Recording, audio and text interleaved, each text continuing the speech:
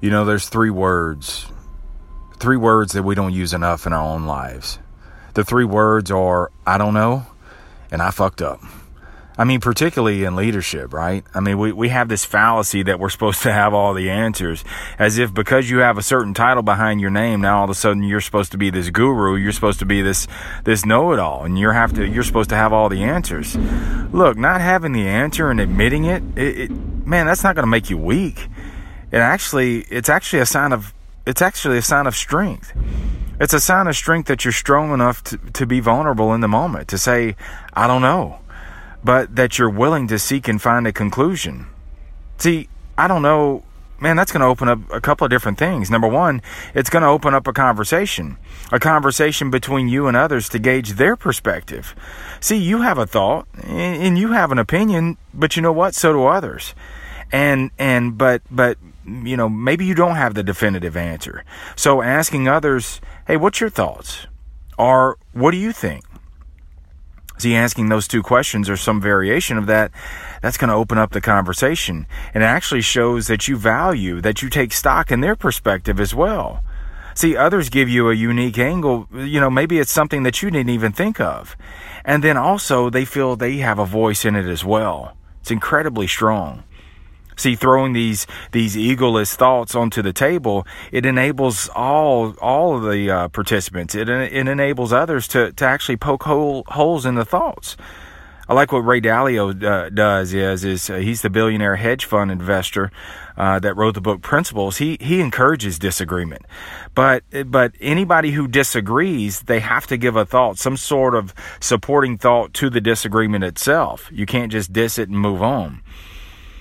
Dude, I've been on interviews, I've been on podcasts where I was actually asked a question I honestly didn't even know the answer.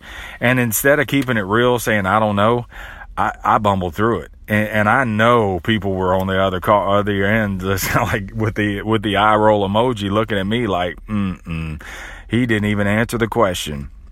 Now look, there are going to be times that you gotta make a decision. So in the heat of the battle, you don't have time to say, hey, what's your thoughts on this one? No, in the heat of the battle, bro, call a play and move on with it and roll with it. But sometimes too, after the smoke clears, after things kind of settle out a little bit, why not ask a trusted few, hey, what would you have done in that situation and why? And then here's the key part to it also. Keep your damn defenses down.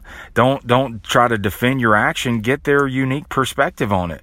And just marinate in their decision, in their perspectives for just a minute. And then poke holes in their thoughts as well. Not justifying your end, but just being open to it all. See, I want to, here's the thing too I want to add, especially in sales.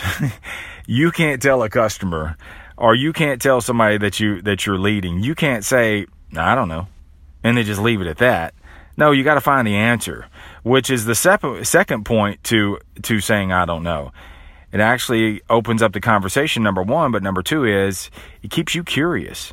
See, I don't know, and then transitioning out of that, it keeps things curious where now you're trying to find some sort of conclusion to that as well.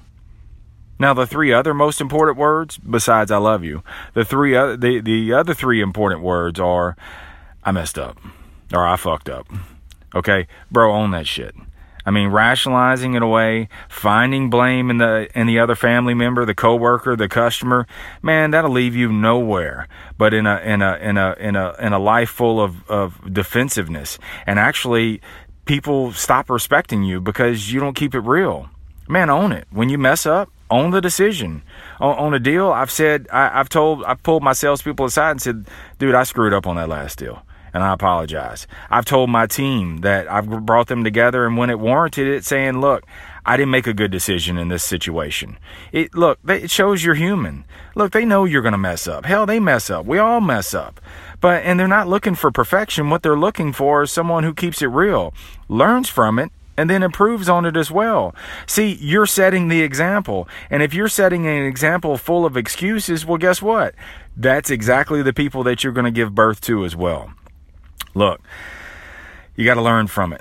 And then so when you step on a landmine, learn from it and try not to make it happen again. At least that same scenario, shit's going to happen. But keep it real and then learn from it and then keep it moving. Now, you want to know what's on tomorrow's podcast? I don't know. Remember this, no matter what happens in life, life's all negotiable. And the greatest sale that you're ever going to make is to sell you on you, because you're more than enough. Thanks for tuning in to The Sales Life. I'm Marsh Bice, and I'll see you next time.